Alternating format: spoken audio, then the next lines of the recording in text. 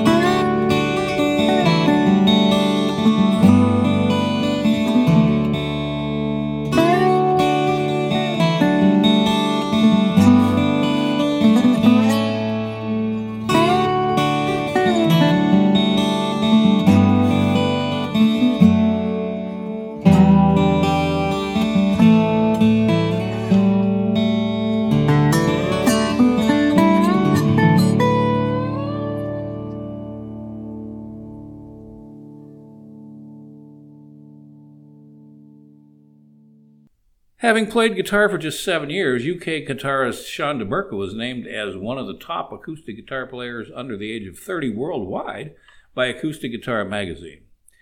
His debut double album is named Shapeshifter. Disc 1, featuring original fingerstyle tracks performed on 6- and 7-string acoustic guitars.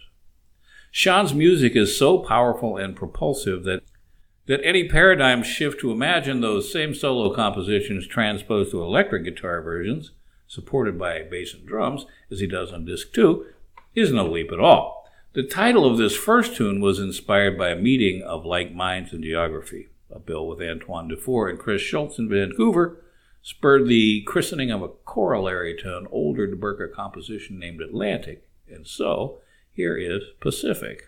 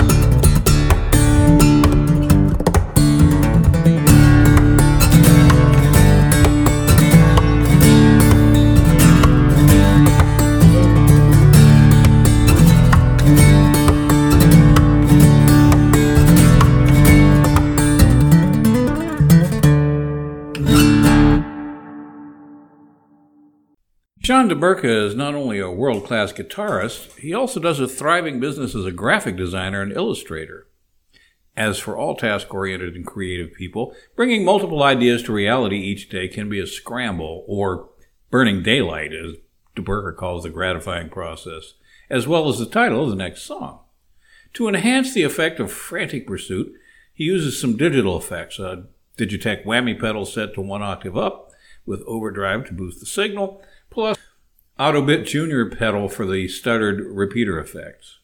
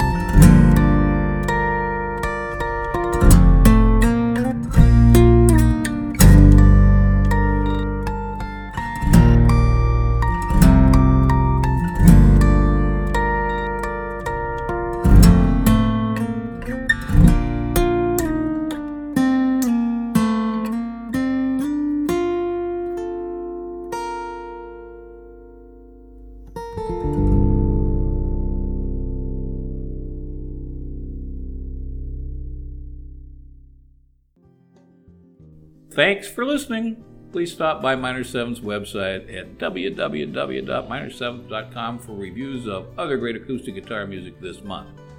Although we're taking a bit of a summer vacation for the first time in 12 years, reviews will be back in the autumn.